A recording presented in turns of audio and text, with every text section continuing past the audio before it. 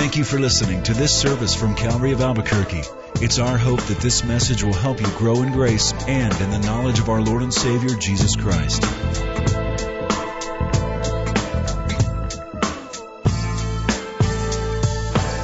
Heavenly Father, you've given us our daily bread, and not just our meals for the day physically, but a spiritual meal right out of this book. And we pray that as we study it this morning, as we learn about heaven, as we learn about the place the Lord Jesus said He prepared for us, Lord, I pray we'd start getting more and more excited about what's up there.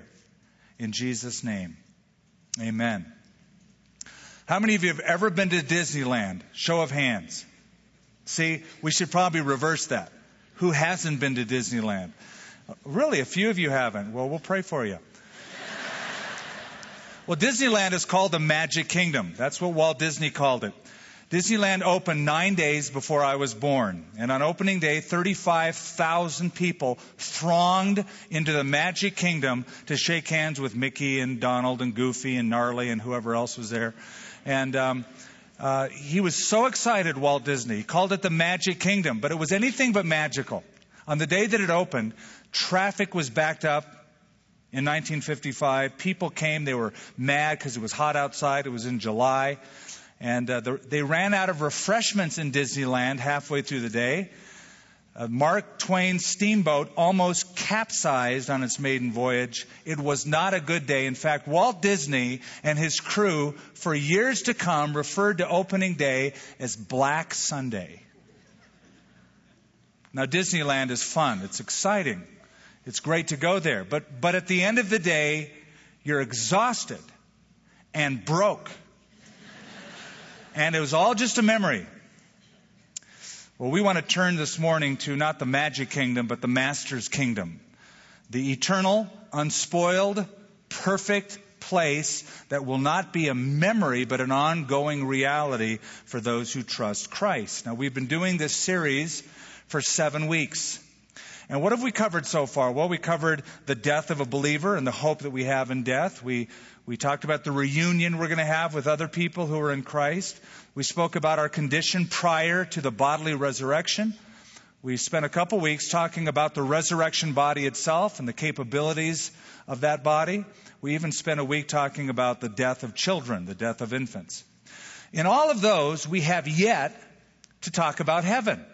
We haven't touched on the rewards we're going to get in heaven, called the Bema Seat of Christ. We haven't touched at all about the throne room of God, which we look at today. We haven't considered the marriage supper of the Lamb, which is a future event. We certainly haven't considered the millennium, the 1,000-year reign of Christ on earth. And then after that, the eternal age, the eternal state of the new heaven, the new earth, and the new Jerusalem. All of those future events we now turn our hearts toward this morning. When it comes to heaven, most people really don't live with the thought of heaven at all. I mean, if you talk and look at the average life, heaven isn't even on the radar screen except when a person dies. Then suddenly it's all talk about heaven, heaven, heaven. But in life, who's thinking about heaven? Even believers rarely talk about heaven. Even though we're going to spend forever there, we ought to have some consideration. What fills the pulpits of most churches is talks about the here and now. How do I live now? How do I stay married now and raise children now? How do I manage my finances now? And all of that is certainly important. But there should be some consideration for heaven. Time magazine did an article. It was called, Does Heaven Exist? David Wells from Gordon Conwell Seminary said in that article, quote, we would expect to hear of it, that is heaven, in evangelical churches, but I don't hear it at all. I don't think heaven is even a blip on the Christian screen from one end of the denominational spectrum to the other, close quote. Now that's wrong. That's sad, because the Bible often encourages us to consider our future. Colossians chapter 3, verse 1. If you then be risen with Christ, set your affection on things above, not on the things of the earth. Listen to it in the New Living Translation. Since you have been raised to new life with Christ, set your sights on the realities of heaven, where Christ sits at God's right hand in the place of honor and power. Let heaven fill your thoughts. Do not only think about things down here on earth. Well, that's exactly what we want to do this morning and the next few weeks, is fill our thoughts with the truths of our future in heaven. What does it look like? What will it sound like?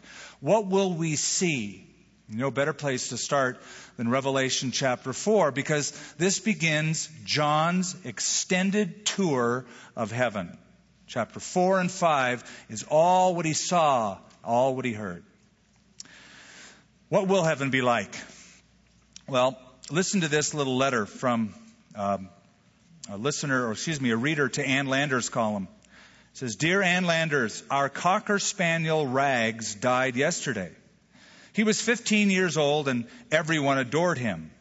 Our son asked, Is Rags in heaven? So I asked our clergyman how to respond. He said, Tell him no, animals don't go to heaven. I believe this is an insensitive response to a 9-year-old. Can you give me a better one? Signed, San Juan. So Ann Landers answers back. Dear San Juan, I checked with several authorities, and the best reply came from Andrew McKenna, who's not a theologian, but vice chairman of the board of directors of Notre Dame University. He said, now listen to this, he said, tell the boy that heaven is anything you want it to be. Assure him that he will see everyone he wants to see in heaven, including his pets. Now, I'm not here to answer the question, do your pets go to heaven? This morning, I'm not going to deal with that topic, all right? But I share this with you because that is how most people think about heaven. What's heaven like? Well, it's whatever you want heaven to be. No, it's not. Heaven is everything God made it to be. And so we want to see what He made it to be like. So we turn to Revelation chapter 4.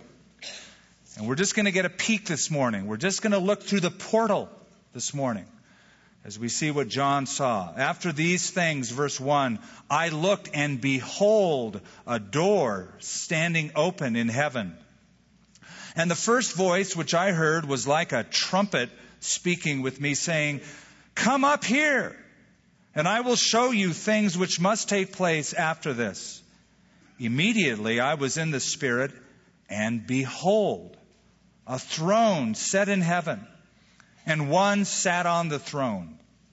And he who sat there was like a jasper and a sardius stone in appearance.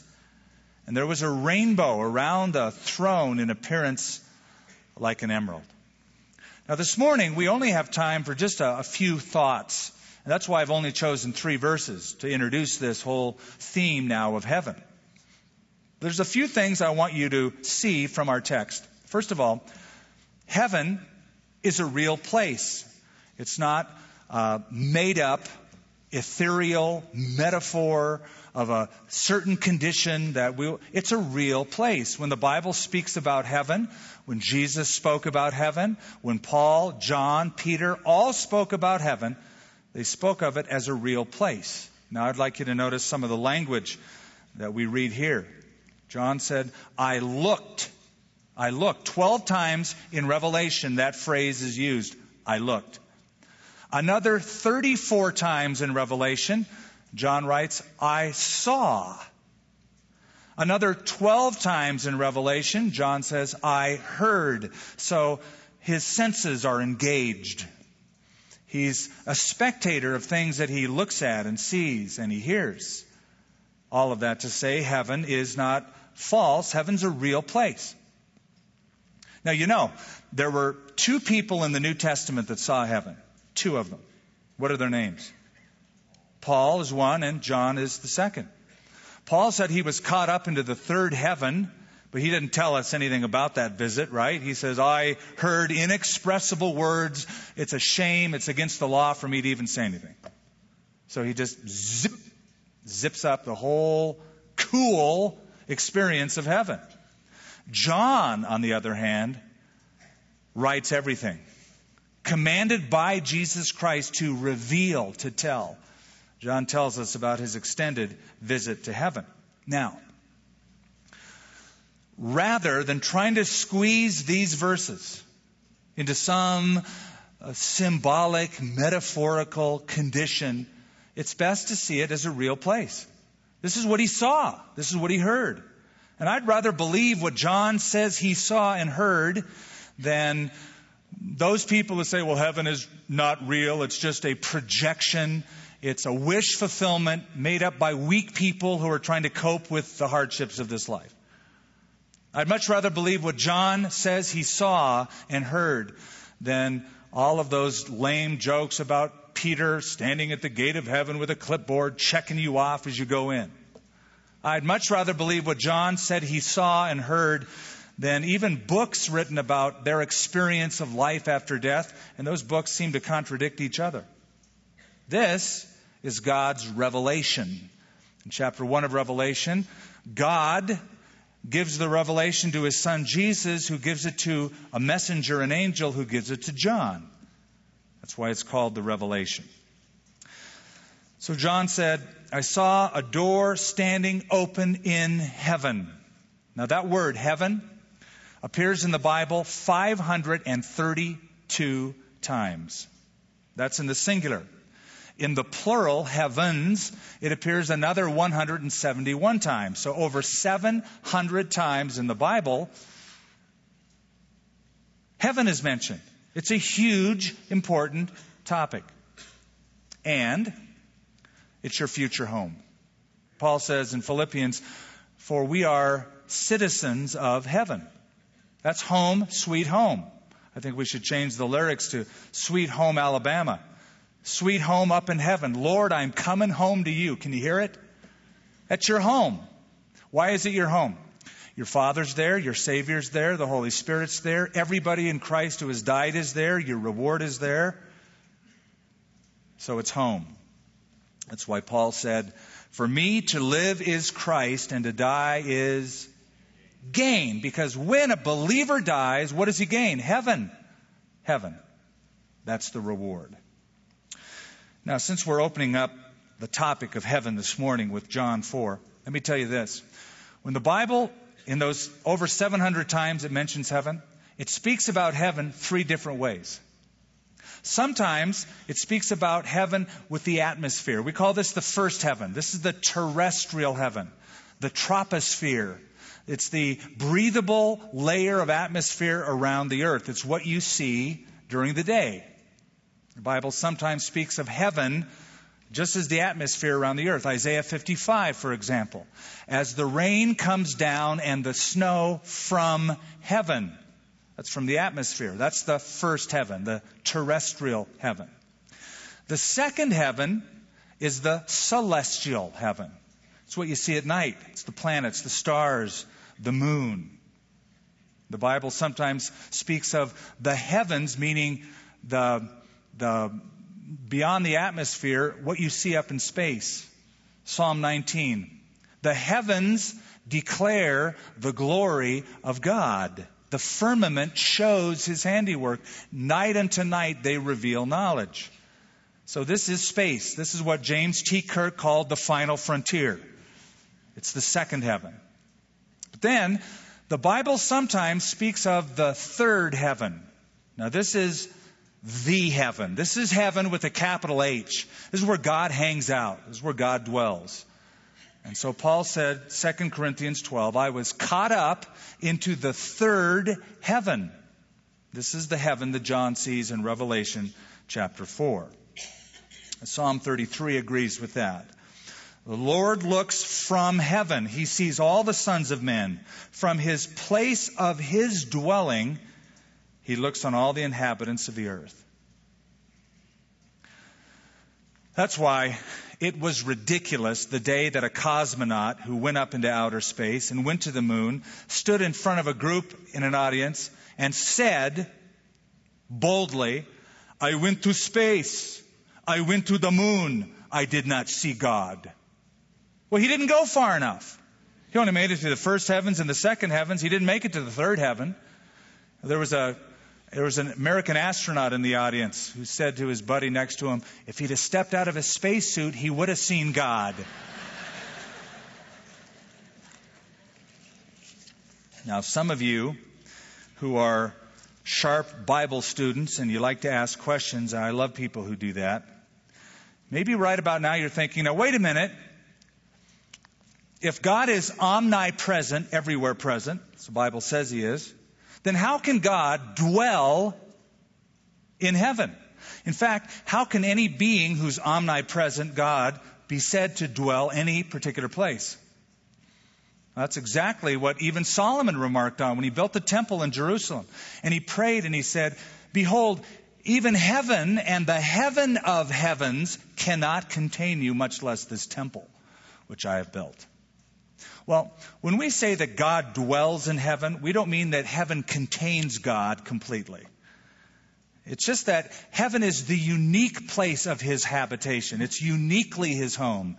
It's home base. It's HQ, headquarters, the base of operations. It's the place where His throne is, the place from which He operates. That's why when we pray, we say, Our Father in heaven. That's uniquely the place of His dwelling. Now, I'm going to throw something else into the mix, because this will be important later on. I don't want to confuse you, but I'll throw it in. Though heaven is real, heaven doesn't seem to be permanent. What I mean by that is, even this heaven seems later on to be replaced. Now listen carefully. Both Old Testament and New Testament, Isaiah, Peter, John, all speak about not just a new earth, but behold, a new heaven and new earth.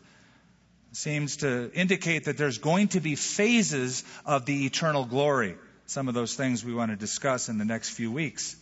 These different phases. Even Jesus said, heaven and earth will pass away, but my words will never pass away. So what does that mean to us practically? It means your home, it's going to be gone. Calvary of Albuquerque, it's going to be gone. The United States, gone. Himalayas, gone. Swiss Alps, gone. And so God's going to make new things in the future, a new earth. It's as if God is saying, you think this is cool. Wait till you see what I got coming. New heaven, new earth. Now, why would God ever make a new heaven? What's wrong with heaven as it is? Earth, we understand, it's been polluted by sin, etc. Why a new heaven? Well, that's a question I'll answer in the next few weeks. I want to leave you hanging a little bit this morning. Let's go back to our text. Heaven is a real place, number one. Number two, the second thing I want to point out is that heaven has a relative position. I want you to notice this. Verse 1, after these things, I looked, and behold, a door standing open in heaven. And the first voice which I heard was like a trumpet speaking with me, saying, come up here. Where is heaven? I was asked that question last week. Where is heaven? Simple answer, heaven is up. In fact, in the Bible, that's always the orientation when speaking of heaven. It's up. Our word, heaven. The original word it's an Anglo-Saxon word. Heaven comes from Hevon. Now, I know you don't say, well, when you die, you go to Hevon, because it just sounds weird. So we say heaven. But heaven comes from heave on, and heave on means to be lifted up or uplifted. That's the original term in the Anglo-Saxon origin. But the term heaven goes all the way back to the Old Testament. The Hebrew word shemayim. Shemayim. Same connotation. It means the heights. Now, I know in Albuquerque, the heights has a whole different meaning than a lot of other places. But it just means topographically the place that is higher than the rest. In the New Testament, the word heaven is uranos in the Greek. And uranos is the word that inspired the seventh planet in our solar system, Uranus. Seventh planet from the sun. Again, it means to be up and away, the idea of heaven. Well, that orientation we find throughout the Bible. Here's a few examples. In Deuteronomy 26, verse 15, listen to how the Israelites were to pray. They would say, look down from your holy habitation, from heaven, and bless your people Israel and the land that you have given to us. Look down from heaven. In Acts chapter 1, verse 11, the disciples stood and watched Jesus. Their mouths were hanging open as Jesus ascended. Which way were they looking? Up. An angel finally had to come and say, "You men of Galilee, why do you stand gazing up into heaven? The same Jesus who was taken up from you into heaven will so come in like manner as you've seen him go into heaven." Ephesians 4, verse 10. He who descended, came from heaven, the incarnation, is also the one who ascended far above all the heavens. At the rapture of the church, it's a combination of Jesus coming down and those who are on the earth going up.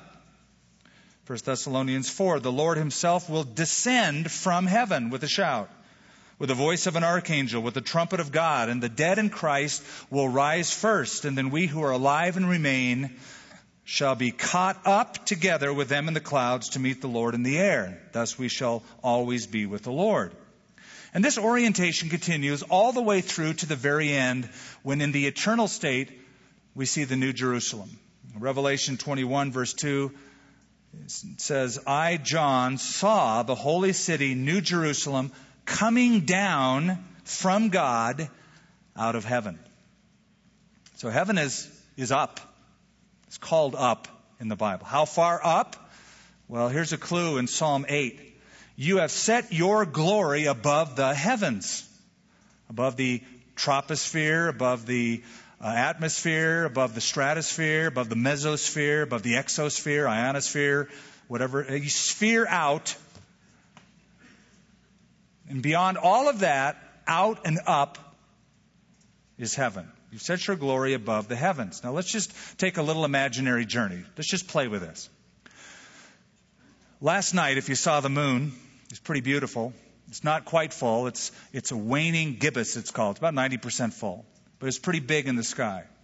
The moon is about 200,000 miles from us. Give or take a few.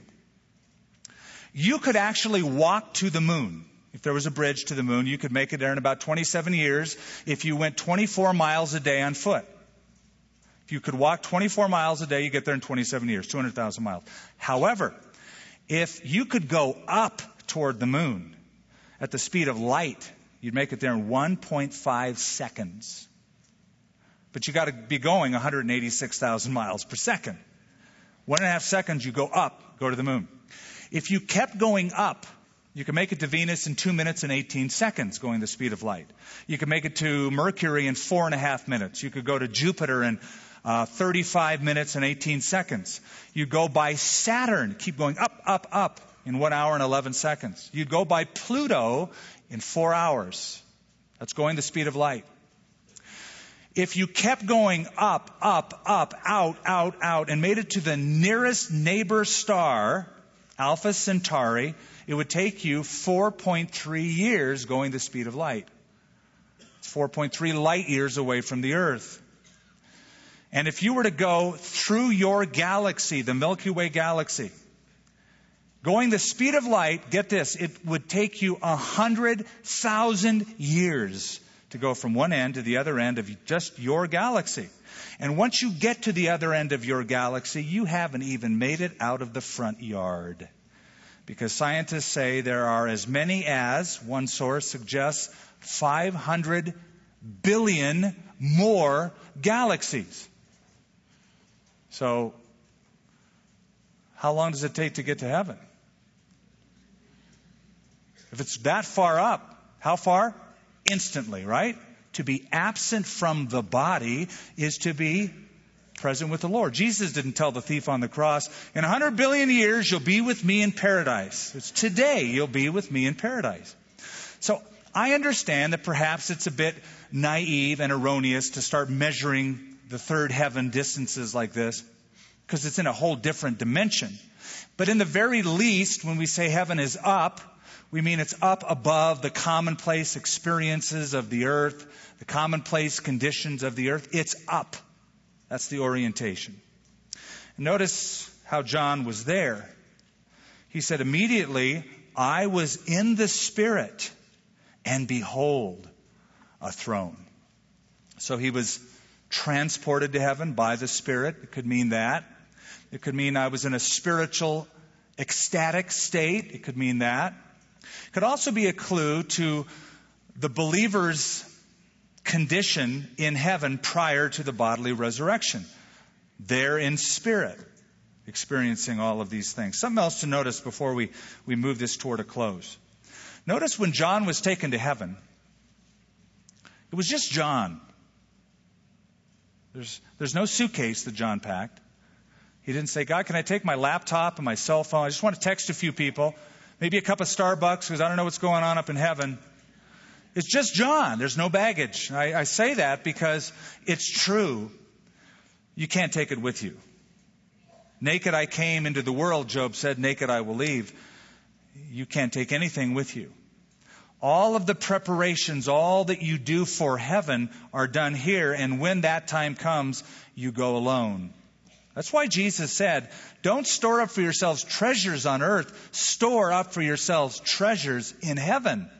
You can start storing them up now so they're there when you get there.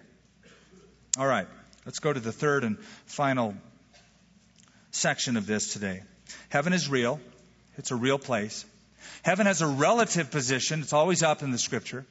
The third thing I want you to notice is that heaven highlights a remarkable person. This is, to me, the greatest thing about heaven. Verse 2, immediately I was in the Spirit, and behold. And whenever you read behold, it means, it's like saying, wow, check this out. Behold, a throne set in heaven, and one sat on the throne. And he who sat there was like a jasper and a sardius stone in appearance. And there was a rainbow around the throne in the appearance of an emerald.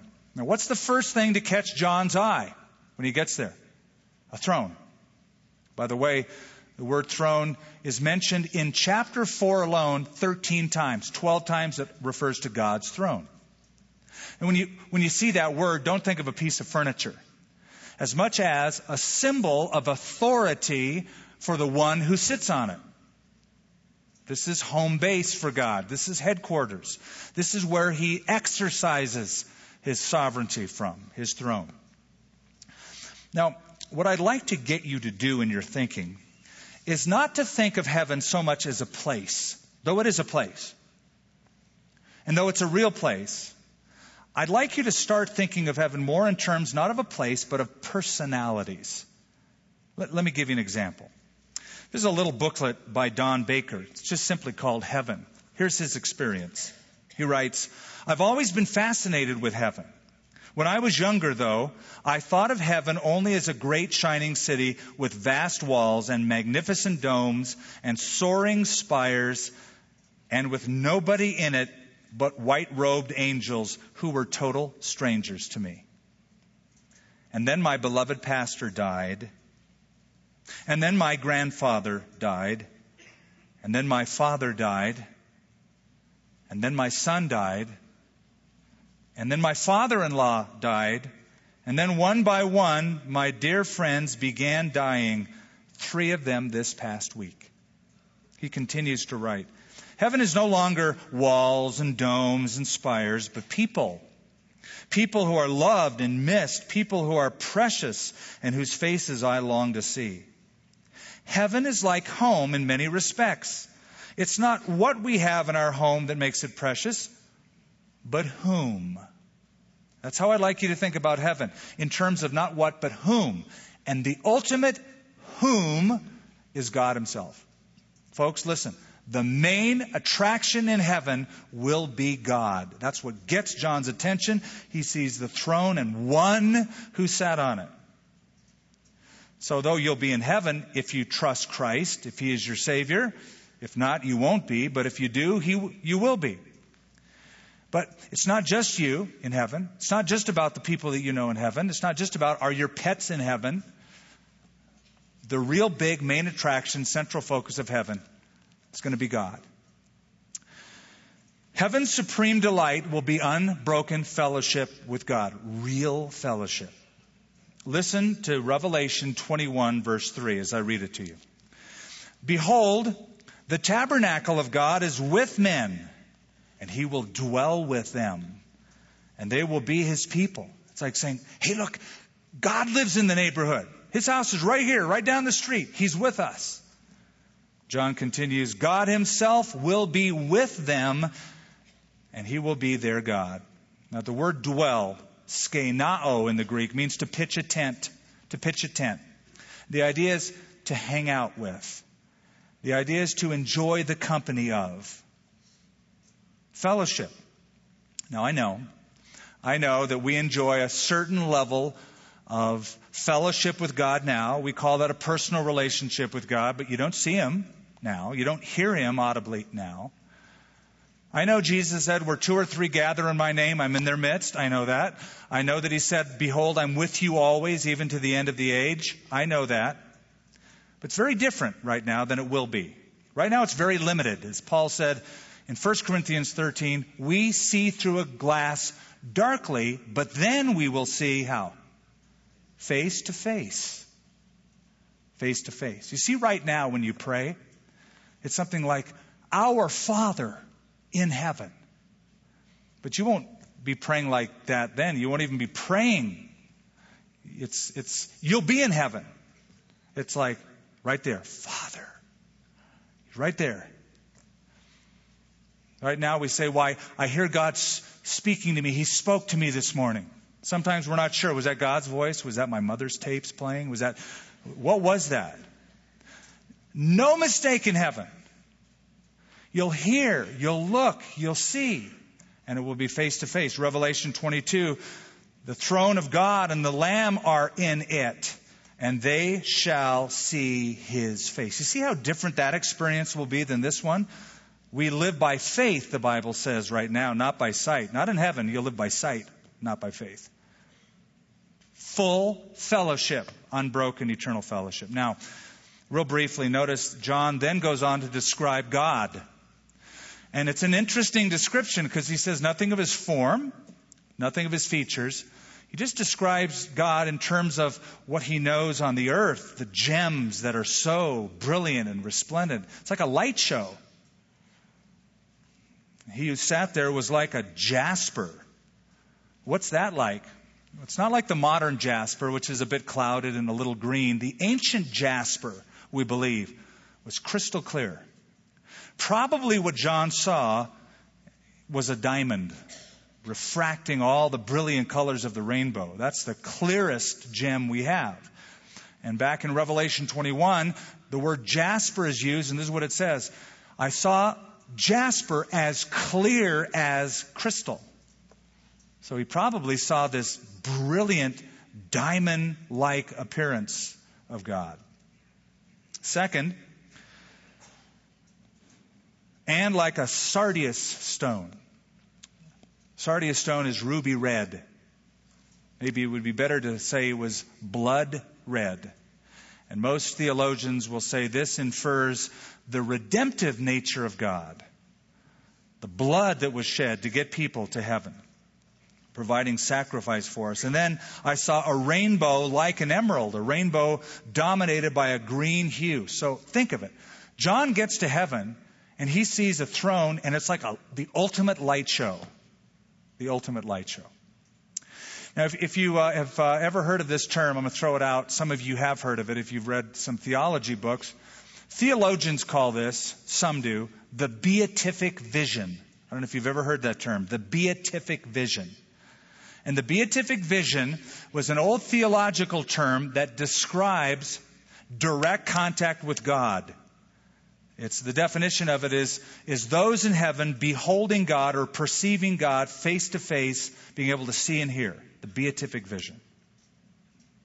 Thomas Aquinas said the beatific vision is the ultimate experience of any human being. In fact, Charles Spurgeon himself preached a sermon entitled The Beatific Vision. Here's a snippet.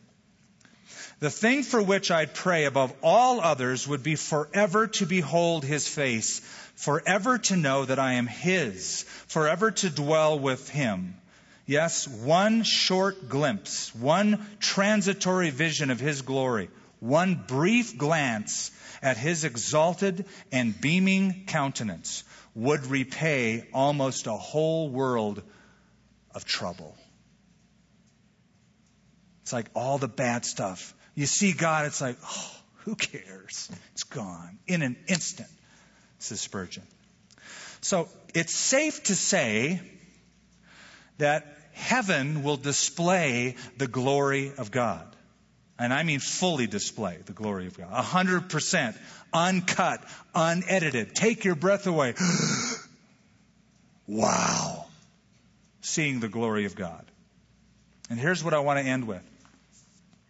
This glorious, brilliant, sovereign, resplendent being that John sees, He's your Father. He's your Father. Jesus said, in my Father's house, that's heaven, are many mansions. And He's your Father. You have a relationship with Him. The glorious, all-consuming one is your Father. You're going to be living at God's house. You're going to be moving in with Him. And note something about your Father. He's going to have a lot of kids in His house. A lot of us children running around in heaven. But that doesn't mean heaven is going to be impersonal. God isn't like the busy dad, gone all day, home late at night, never sees his kids, absent father. Even though heaven is real and heaven is big, that will not take any of the intimacy away from it. And the Bible often will describe heaven as that intimate, face-to-face closeness with God.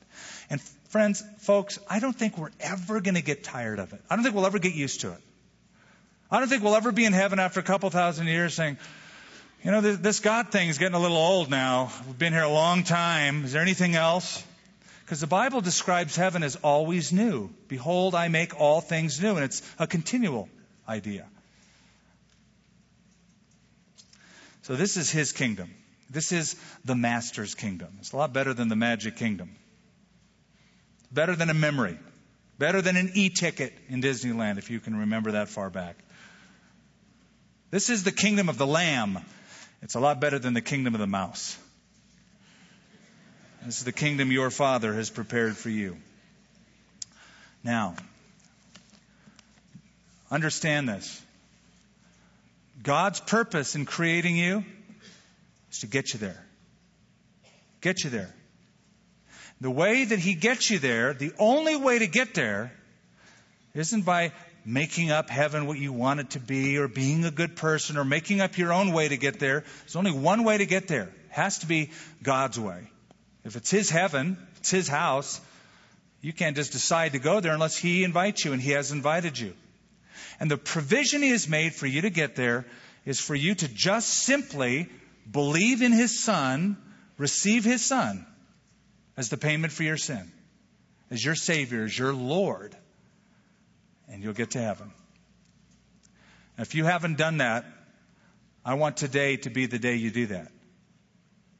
If you haven't done that, I don't care if you were raised religiously, if you haven't made personally Christ your Savior, then you make that decision today. Let's pray. Heavenly Father, we do pray that many more would become citizens of heaven.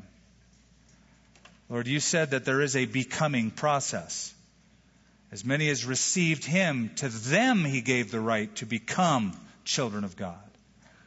So, Lord, I pray that more men and more women, young and middle-aged and old, would make a decision to make Jesus their Savior. It's in His precious name we pray. Amen. Thank you for listening to this service from Calvary of Albuquerque. If you would like more information about what you've heard in this message or about Calvary of Albuquerque, please visit our website at www.calvaryabq.org. If you have made a decision to follow Christ or would like someone to pray for you, please leave a message with our Prayer Watch line at 505-344-3658. Thank you, and God bless.